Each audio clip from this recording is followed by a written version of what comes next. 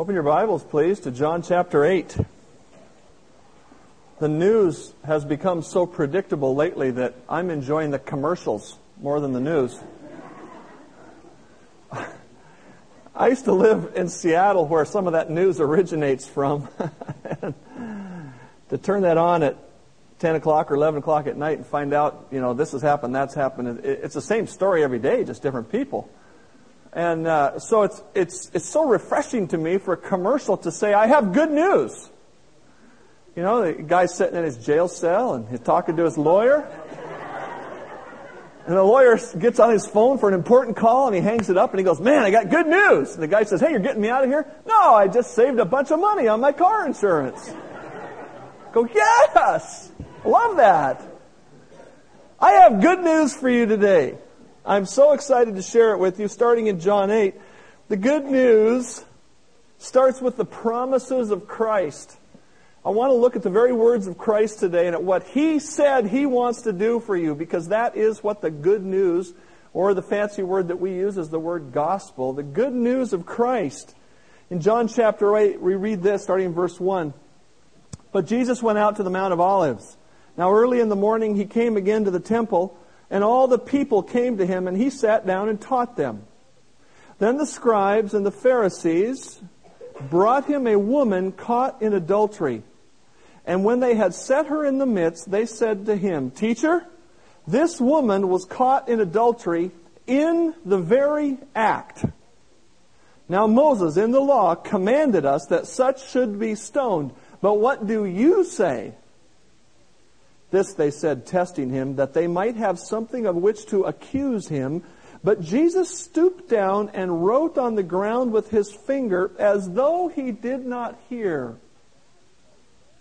So when they continued asking Him, He raised Himself up and He said to them, He who is without sin among you, let him throw a stone at her first. And again He stooped down and wrote on the ground.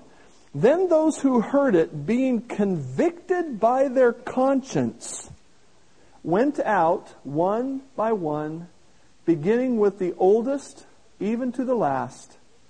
And Jesus was left alone, and the woman standing in the midst. And when Jesus had raised Himself up and saw no one but the woman, He said to her, Woman, where are those accusers of yours? Has no one condemned you? She said, No one, Lord. And Jesus said to her, and here's the good news, neither do I condemn you. Go and sin no more. The greatest good news that Jesus brings to us is very simply this. Jesus wants to bring us the forgiveness of sins. According to the Old Testament law, like these scribes and Pharisees said, according to that law, she should be stoned. Of course, they left out a little part, didn't they? Who else should have been stoned? Why didn't they drag him along? Apparently, from the end of the story, we find out they didn't drag him along because they were also adulterers. And yet somehow in their twisted sinful thinking, their religious sinful thinking, they came to think that an adulterous woman was worse than an adulterous man. We have here a marvelous example of forgiveness. And don't miss this very simple truth as we think about forgiveness first. We have all been caught in the very act of sin by God. It's interesting that God gives us a very explicit text here when He says that these religious people who were, their motive, if you don't understand the story, their motive was to get Jesus to make a mistake in what He was saying and doing so they could publicly say, see, we told you he's a sinner. So they're not trying to find the truth or trying to help this woman. They're just trying to get rid of Jesus. And they found a woman in the act of committing adultery. Now, I don't know how they did that, unless this was a put-up deal. And they bring her in they grab her out of the bedroom and bring her and set her in front of Jesus. And they go, okay, Jesus, are we going to stone her or not? But friends, if you have any understanding of God at all, you know that God has caught you in the very act of sin. In fact, if you know anything about God at all, you know that every time you sin, He sees you. There is no hiding from God. The Bible says that men love darkness rather than light because their deeds are evil. When I lived in South Seattle, that was very true. If I wanted to ride with the police as a chaplain and see police activity, I would wait till night when the criminals came out. Why do they do that? I mean, why don't they just commit crimes in the broad daylight? God says it's because their deeds are evil and they know it. Folks, we have been caught in the very act of sin by God. But you know what this text tells us? God doesn't care how many stupid, selfish, hurtful, harmful things you have done. His offer of forgiveness is as broad and deep as your sin. You cannot out-sin the forgiveness of God. You can't outdo it. You can't get to a point where you could say, "Oh, I'm beyond help." Those folks who want to be beyond help are just that. They don't want God's help. They don't want to have to come to Christ. But there's no place you can go. I mean, humanly speaking, other than murder or rape, do we think of anything much worse than this? And we're going to look at somebody who might have been guilty of that in a minute. Listen to these great words from John 5:24. Jesus said, "He who believes in me will not come into judgment." He who believes in me will not come into judgment. So the example of forgiveness is huge. It's extensive. And then the definition of forgiveness. Jesus said very simply, He said, "Where are those who condemn you?" And she said, "They're gone." And He said, "Neither do I condemn you." You need to understand that God is not going to forget your sin. But what He is going to do is He is going to take your sin and move it far away from you. In fact, the Scripture says He's going to move it as far away from you as the east is from the west. Which means God is going to stop holding your sin against you. That's also God's definition of forgiveness for us, by the way. If you forgive somebody, it's when you stop holding things against them. God stops holding things against you. This woman was guilty of sin. Jesus said, "I'm not going to hold it against you. I will forgive you." Look at the offer of forgiveness here. And this is so important. Christ did not offer forgiveness to a perfect person. She was offered forgiveness right in the middle of sin. John 3:17 says this, "For God did not send His Son into the world to condemn the world, but that the world through Him might be saved." We don't need to clean ourselves up before coming to God. That's redundant if it was possible. We come to God so He can clean us up, so He can take away our sin. You don't need to wait to come to God until you have something to offer Him. You don't have anything to offer God. I don't have anything to offer God. Whatever we are is what God makes of us. Then look at the response to forgiveness. Look what Jesus commands her. And this is important in verse 11. "Neither do I condemn you. Go and sin no more." See, God doesn't offer us forgiveness so we can feel good about sinning. There is a very large, well-known church that at least a number of years ago would allow you to sin and come and pay a fee and have the sin removed. You could go and do it again, pay a fee, and do it again, and pay a fee, and do it again. It's called buying indulgences. Hey, folks, that is not how God forgives. If you come to God and say, "God, would you please forgive?" He will freely wipe it away, but He says, "Now look, if you mean this, you are going to go and sin no more." Now, does that mean you're going to be perfect? No, because, if I'm the preacher and I'm standing here, I'm telling you Christians are not perfect, and I'm a prime example of that. But it means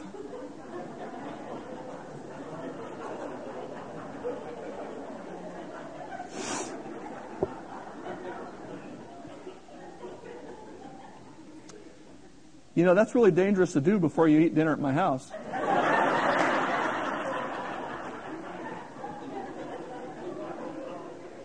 Yeah. I'm going to make sure that end of the pork roast doesn't get cooked all the way. That's what I'm going to do. Hey. Yeah. He knows my imperfections. He had to try to remove them. God does not expect you to become perfect once you are forgiven. But if you are truly forgiven, there will be a change in your life, and you will be so thankful to God and so grateful for being forgiven that you will say, God, help me to sin no more. And of course, the ability to sin no more comes from the second thing that God wants to give us. And by the way, I'm looking at several of the promises of Christ. They're not in a particular order, and they are not in the order that God gave us. They're just things that Christ promised. Look with me at John 14. When we think about the Christian life, I have known people who said, well, I don't know if I can become a Christian because I can't live good enough. Well, you know what? You're right. You can't. But look what God wants to do to help us. The second blessing God wants to give us in the second promise that Christ makes to us is the promise of the Holy Spirit, the power from God. John 14:15. If you love me, keep my commandments, and I will pray the Father, and He will give you another helper. And that literally reads in the Greek, another helper like me, somebody like me.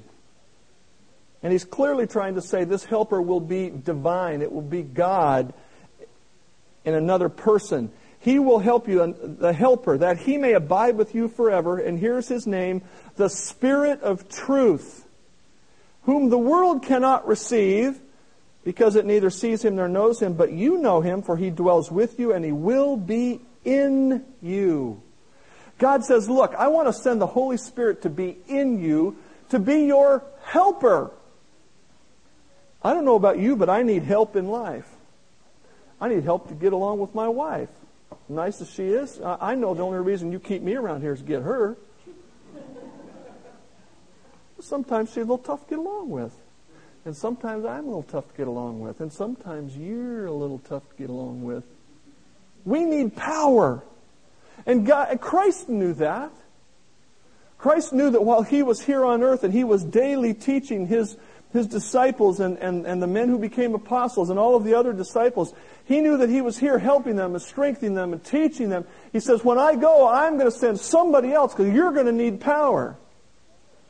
Acts 1:8 says, you shall receive power when the Holy Spirit has come upon you. When do you get the Holy Spirit?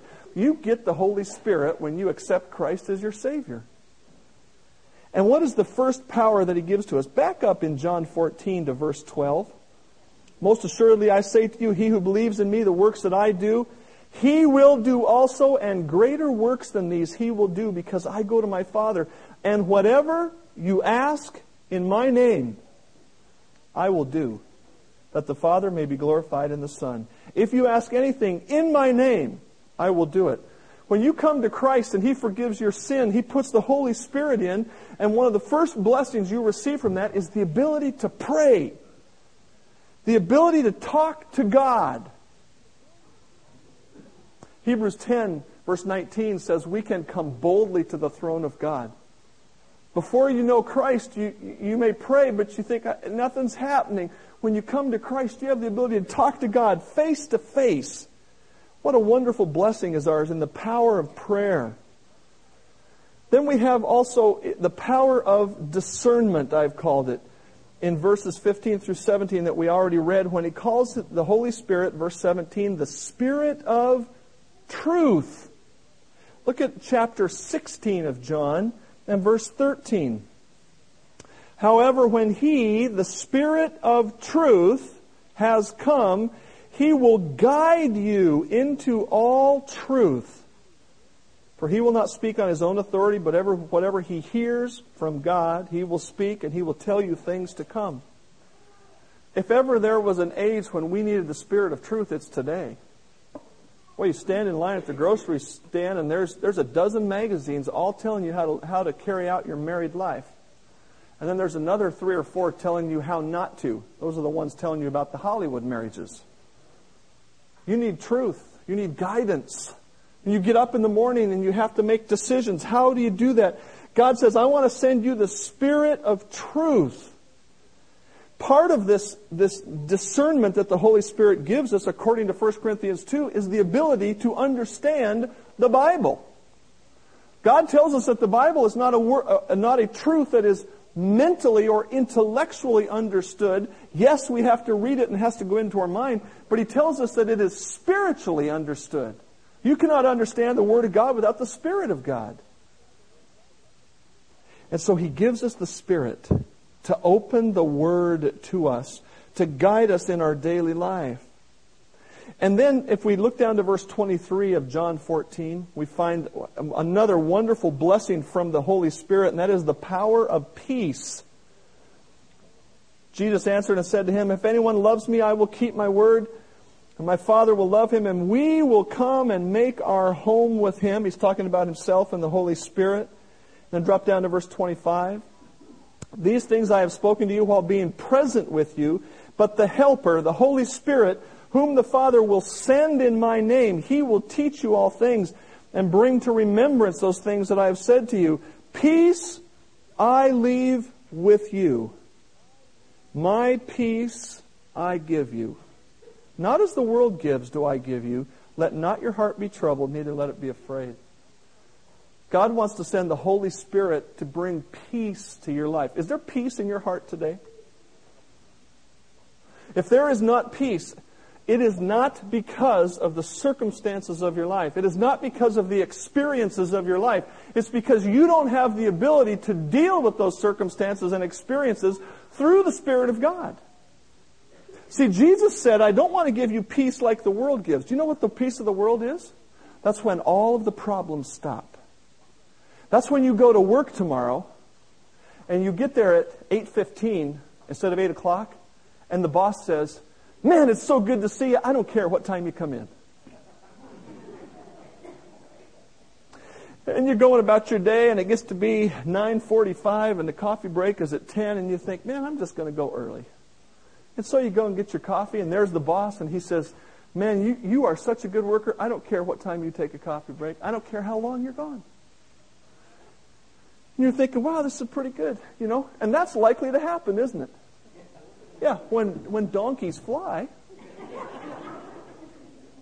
And you go to get your paycheck at the end of the 2 weeks, and you skipped a couple days because, you know, the NCAA playoffs were on, and you had to watch the games. You had to watch the games. So you skipped a couple of days. You know what? Your paycheck was full, complete. The boss said, you know what? I know how important those basketball games are. You just don't worry about it. And then you went home. And your wife said, honey, you just keep that paycheck. I don't need one stinking dime. You are such a great husband. Man, it is such a privilege to be married to you. I don't want nothing from you. I'm going to go out and get 2 jobs so you can spend all the money you make.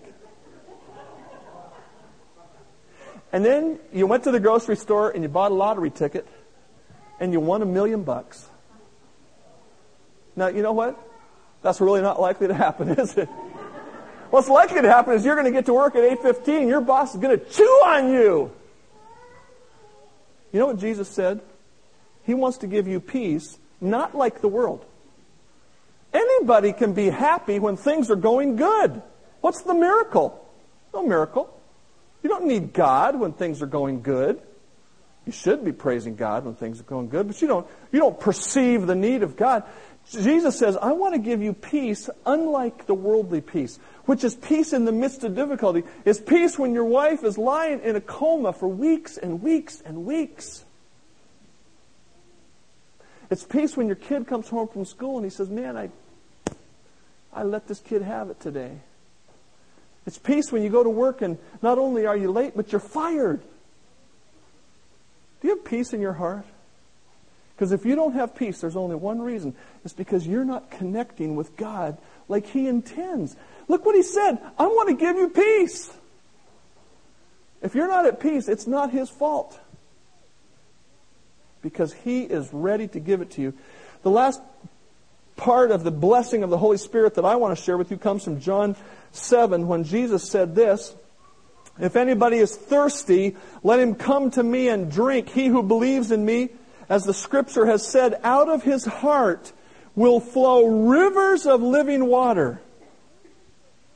But this he spoke concerning the Spirit, whom those believing in him would receive. I've called this the power of inner strength. Could call it the power of the abundant life. You could give it a lot of names. But Jesus said, look, when you come and put your faith in me and I take your sins away and I put the Holy Spirit in you, there's going to be a fundamental change in your life to where the source of your life and the power of your life will come from within. All around us today, people are saying, look, you've got the ability. Just dig down deep in your soul. It's there. You can do it. The power of the human spirit. And we look and we dig down deep and we come up with a dry well, not a fountain. It's so great when genuine godliness gets a little press, like we've seen this last week with this woman in Georgia who is taken hostage by a guy who we know is a murderer and a thief. We don't know if he's a rapist. He wasn't convicted of that. But he's killed several people, including his captors, killed another guy and took his truck, and now he's taken this woman hostage at gunpoint. And what does she do? She says, "Would it be okay if I read something?" Now, you got to stop and say, wait a minute, she has all kinds of opportunities here. What is she going to read? She's going to read The Purpose-Driven Life. She's going to read a Christian book that she has already been reading because she got it out and read today's part that she was reading as she was working through it. And not only did she read it, but she read it out loud to a murderer and a thief who's holding her at gunpoint while she's tied up. If that's not inner strength, I don't know what is. And I know that it's the work of God because as she shared with him from God's truth, he came to a degree of peace, put down his gun, let her go, surrendered peacefully. Now I'm not under the illusion that he became a Christian. I have no way of knowing. But you know what's really interesting, folks? And take note of this. If you read all of the stories about that lady and you read between the lines very carefully, you'll understand that she is just at a place of getting her life together. This is not the wife of Billy Graham. This is the woman from John 8, or maybe a little better, who has come to the Lord and is trying to find the godly way. And it shows the power of the Holy Spirit because she doesn't have any personal strength. It's God welling up inside of her. And I would ask you today, do you have that fountain coming up inside? That's what Christ promises us. In John 10:10, he calls it the abundant life. I have come that they might have life and that they might have it more abundantly. Wow, what a great promise is ours from Christ. He wants to forgive us. He wants to give us power. And then, turn with me back to John 14, verse 1. He wants to give us eternal life. John 14:1, let not your heart be troubled. You believe in God, believe also in me. In my Father's house are many mansions, or probably better translated, designated places or apartments or compartments, special places. In my Father's house are many places. If it were not so, I would have told you. I am going to prepare a special place for you. And if I go and prepare a place for you, I will come again and receive you to myself, that where I am, there you may be also. And where I'm going, you know, and the way you know. Thomas said to him, Lord, we do not know where you are going, and how can we know the way? Jesus said to him, I am the way, I am the truth, I am the life. No one comes to the Father except through me.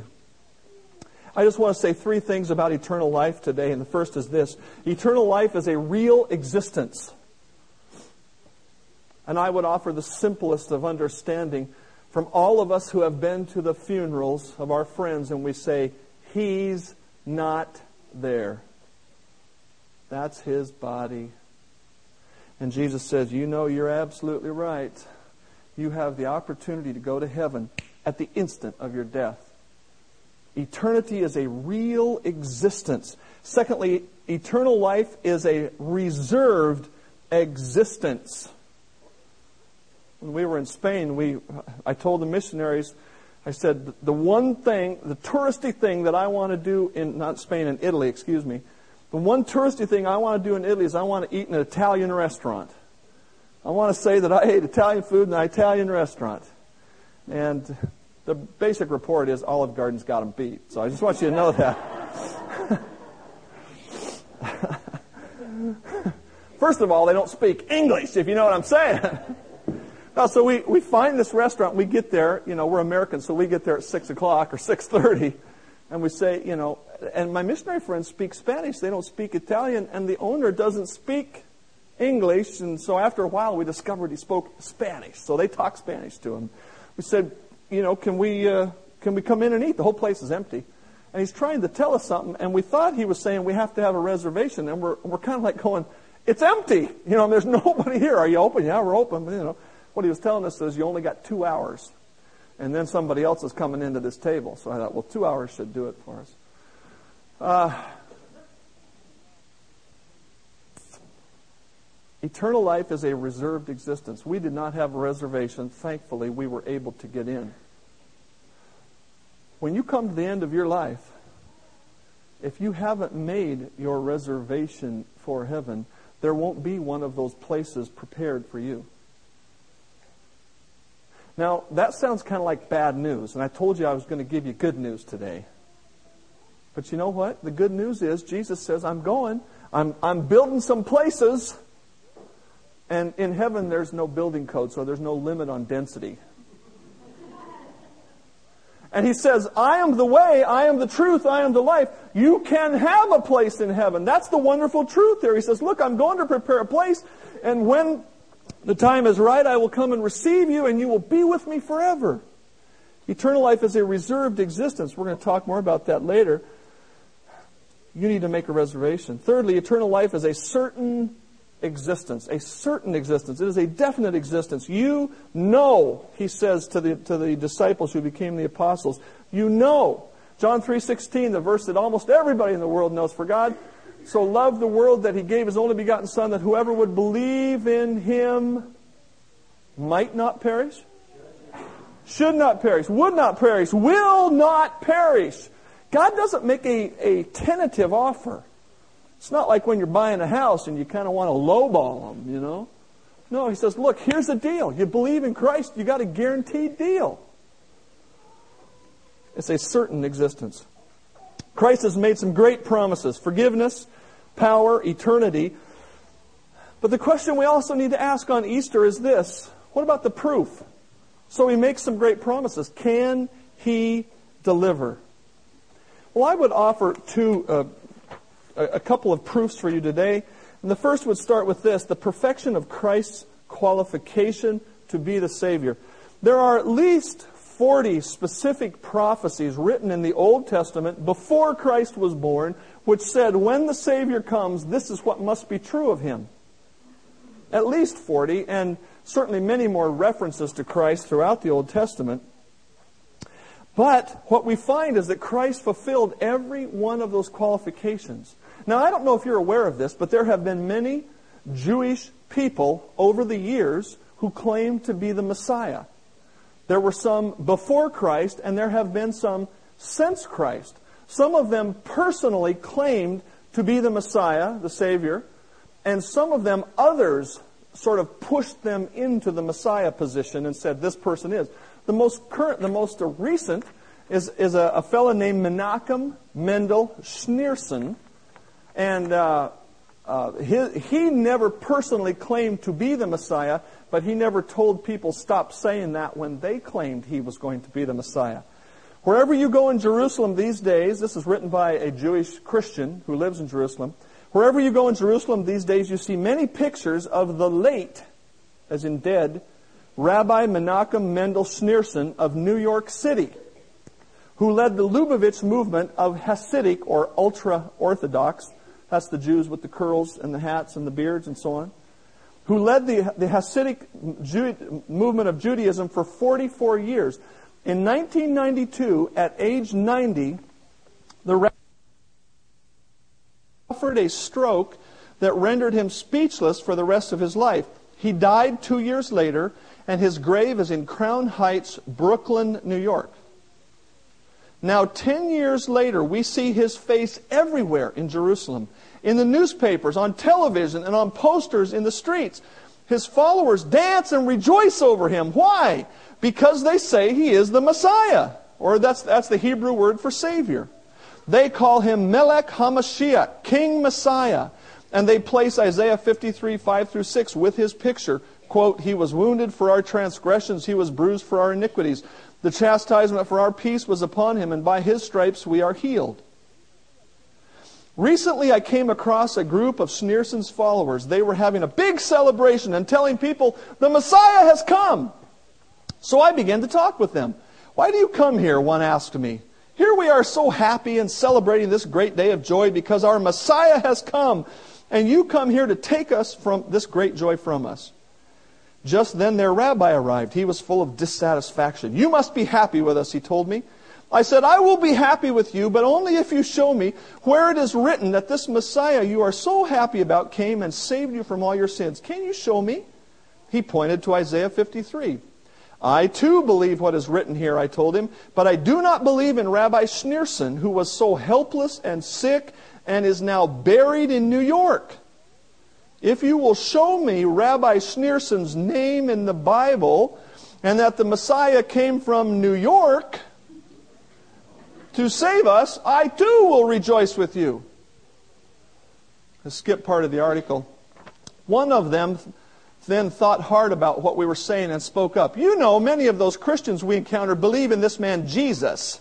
Can you show me where it is written about this one, if it is in the Bible? If it is, we want to see it. You believe in this man who was born in Bethlehem."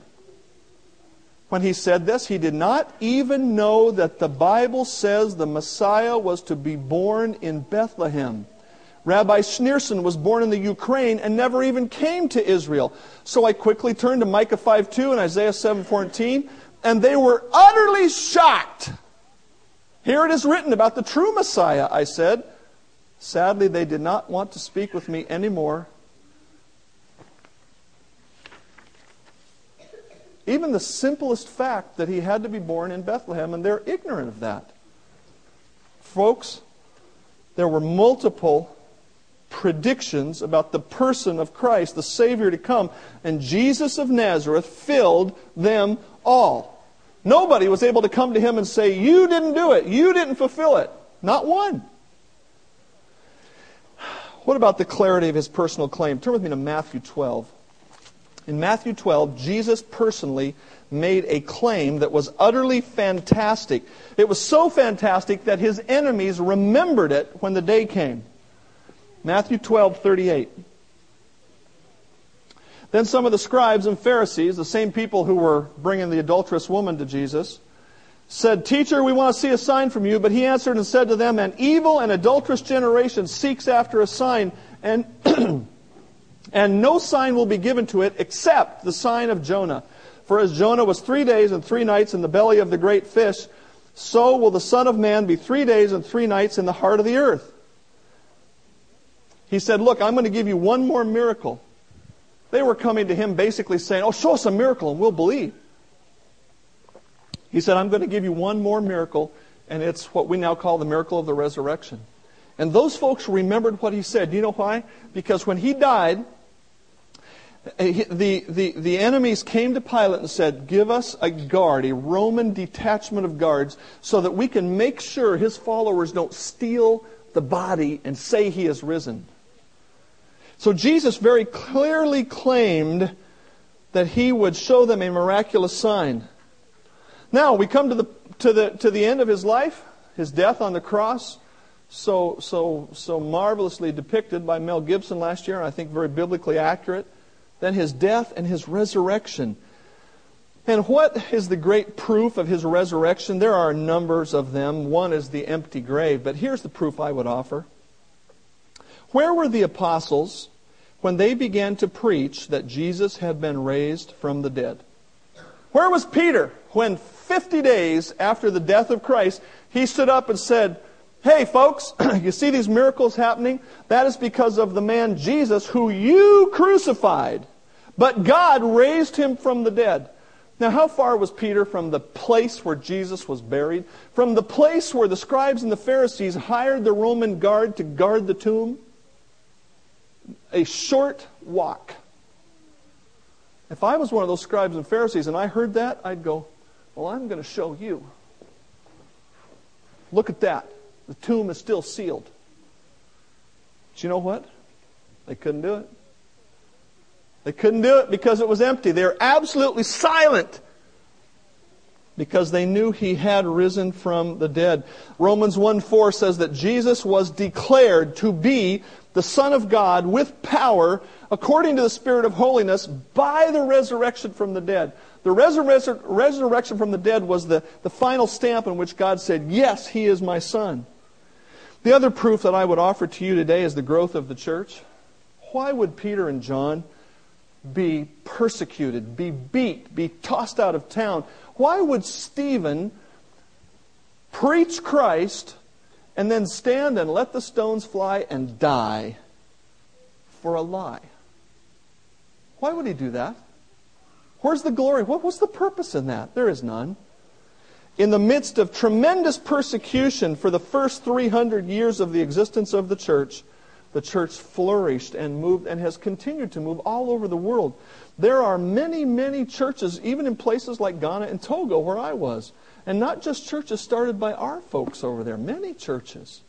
In the refugee camp, in the Buram refugee camp in Accra, Ghana, there's churches all over the place. How does that happen? Why do people in refugee camps believe in God?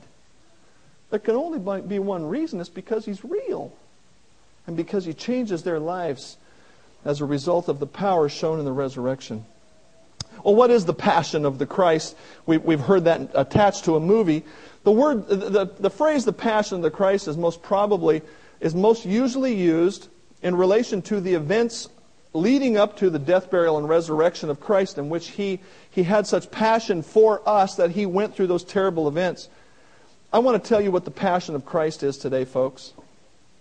It's found in verses like Matthew 23:37, when He says, "Oh, Jerusalem, Jerusalem, the one who kills the prophets and stones those who are sent to her.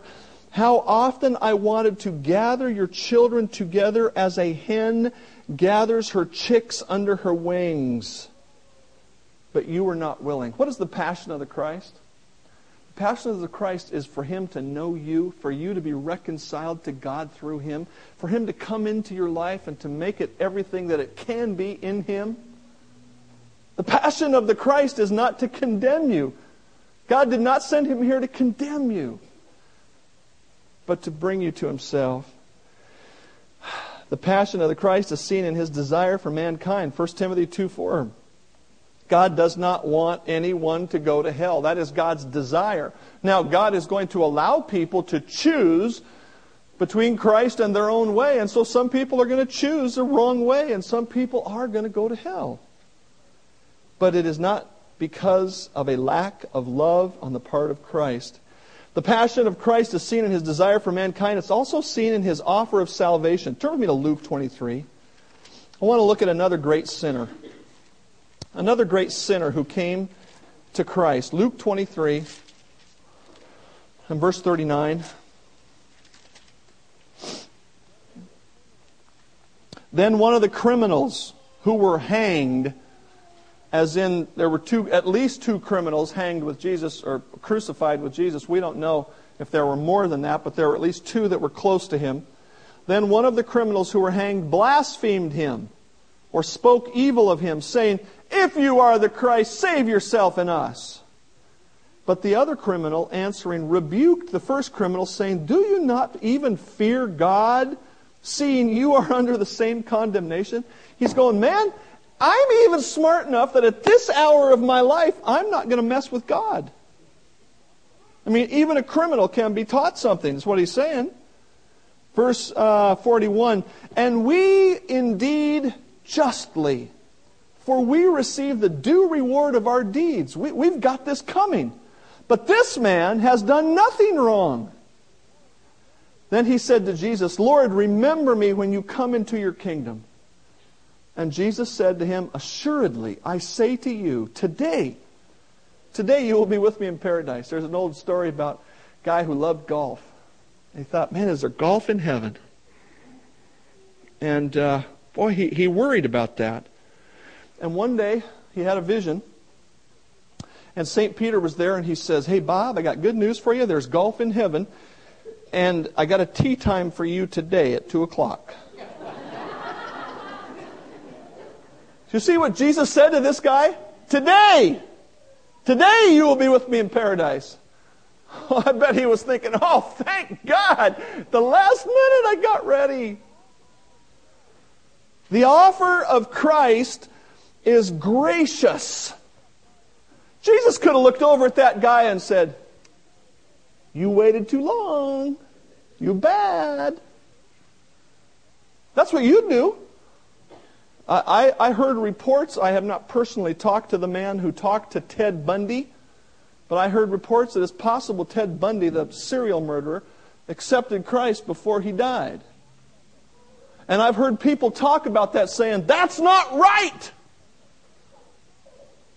And you know what? It's not fair.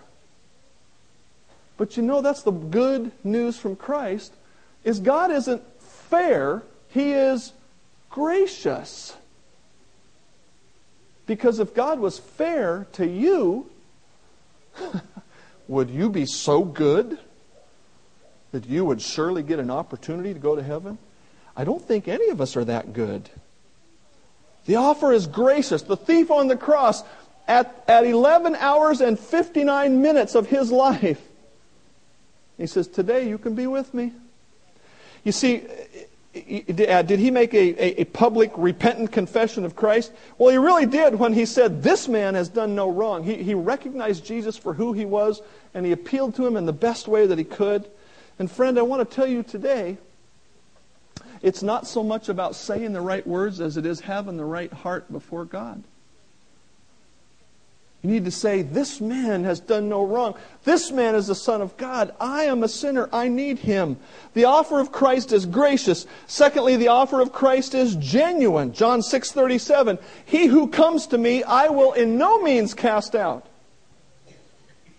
God says, look, I want to save you. I don't want to condemn you. Thirdly, the offer of Christ is exclusive. I am the way, the truth, the life. No man comes to the Father but by me.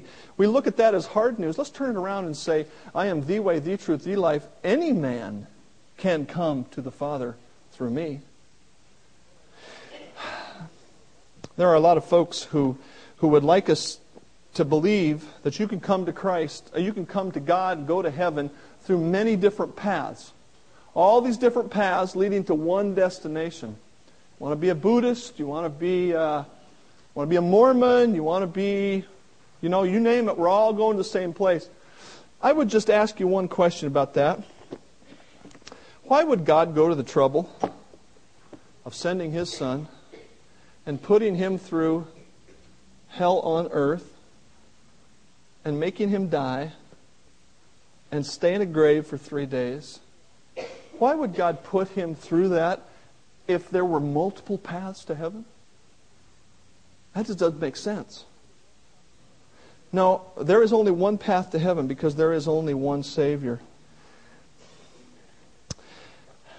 Last year, a friend of mine called and wanted to know if I knew of anyone who could use a Christmas basket. And this friend worked at a place where the employees get together and really do it upright. They try to find people who have a genuine need.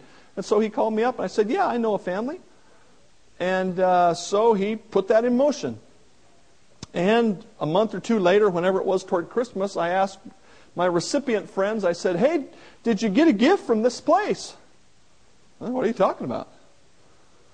And I said, I explained X, Y, Z. Oh, when they called, I didn't know what that was about or who they were. I said, no thanks. Oh, I thought, oh, Lord.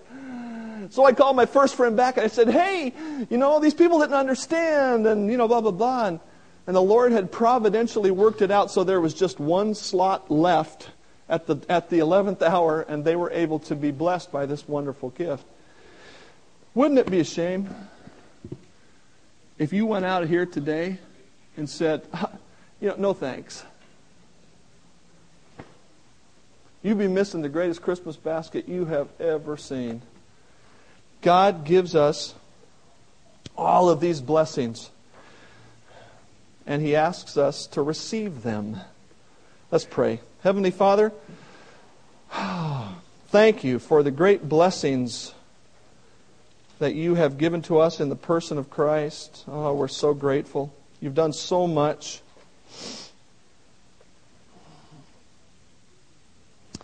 Help us not to foolishly reject Your offer of salvation today.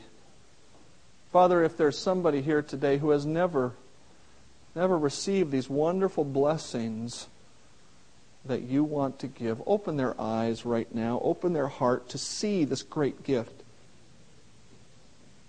And through Your Holy Spirit, cause them to put their faith in You. Father, if there are believers here today who are not experiencing the forgiveness and the power and the wonder and joy of eternal life, if somehow they are missing those blessings because of burdens and sin and problems in their life, Father, open their eyes to see what You want to do today. Don't let this Easter just be a wonderful day with some new clothes and a nice breakfast. Do Your work in our hearts. I pray in Christ's name. Amen. Let's take our hymn books, please.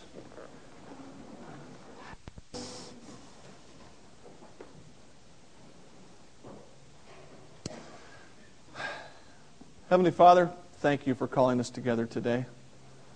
Work in hearts. Don't let Your word be void. You said it won't be. You said it will come home bearing precious fruit, precious seed. I just pray that You will make that happen today. Thank You for the fellowship of new friends and old. Bless us as we encourage each other. Take us safely home and bring us together again later this week. I pray in Christ's name. Amen.